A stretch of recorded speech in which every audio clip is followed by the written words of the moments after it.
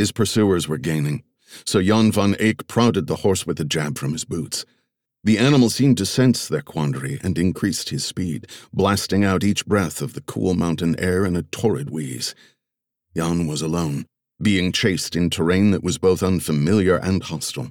When he'd first spotted the Moors, before midday, he'd counted 9 on horseback. 2 more had joined the chase since. The task he'd been sent to achieve was vital to his benefactor. Capture was not an option, so he urged the steed forward with a snap of the reins. He knew his ride well. A good horse, with quickness and intelligence, could and had succored him many times. When ill, a horse was cared for with more wisdom than was vouchsafed to most Christian denizens.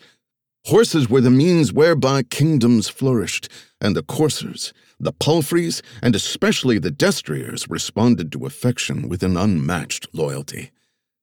He knew of one knight who returned home from war and was not recognized by his betrothed, but was instantly embraced by his faithful stallion. He stared ahead. Jagged, snow-topped mountains rose all around him. To the west, like a sphinx on the desert plain, a svelte peak stood detached, its upper folds sheathed in silvery white, another spur of the pointed Pyrenees shadowed far behind it. He did not need to stop and listen to know that hooves were beating across the meadow behind him. He'd wanted to make his way north unnoticed. It was a mere 2-day ride from Tourmay, on the Spanish side of the mountains, to Las Illas on the French side. The refurbishing of the ancient town into a new fortress had only recently been completed, and he knew its presence, so close to the border, was a source of friction to the Moors. Though Navarre and Aragon both were in Christian hands, Moors still freely roamed northern Spain. Slowly, the Reconquista was driving the Arabs southward. Castles and towns were being regained every year. Eventually, surely, the Moors would be forced to board ships and return to Africa, ending 600 years of occupation. But in the meantime, they continued to spoil churches, sack convents, and waylay travelers, especially those who ventured too far south and dared to cross the Pyrenees. His mind flashed to the warriors behind him. Moor meant simply dark, and the deep olive of their skin stood in stark contrast with the loose-fitting white tunics, the colorful turbans, and the scarfs that draped their necks in a kaleidoscope of silken thread.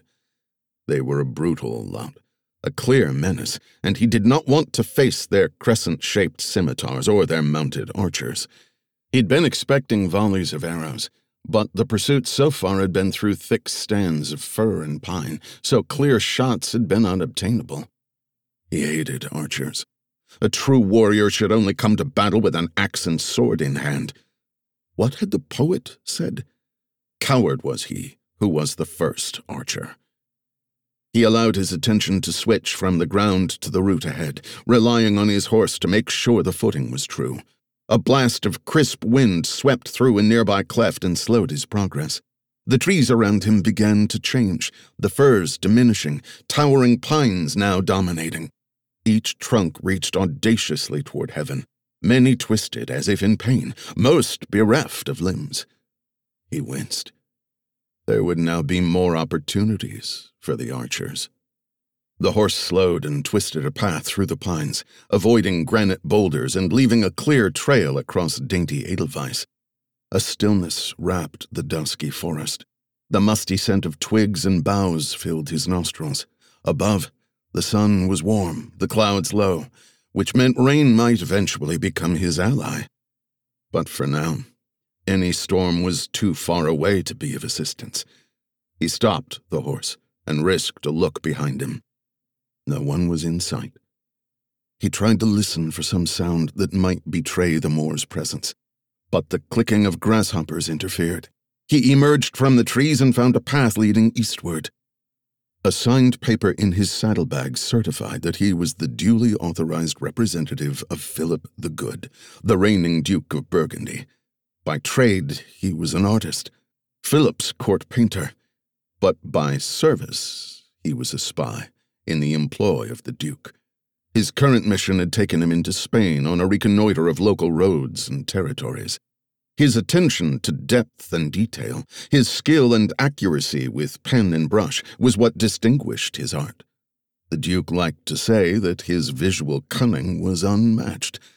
But unlike his paintings, where the real world only inspired what he represented, when on a covert mission what he produced had to be an exact match.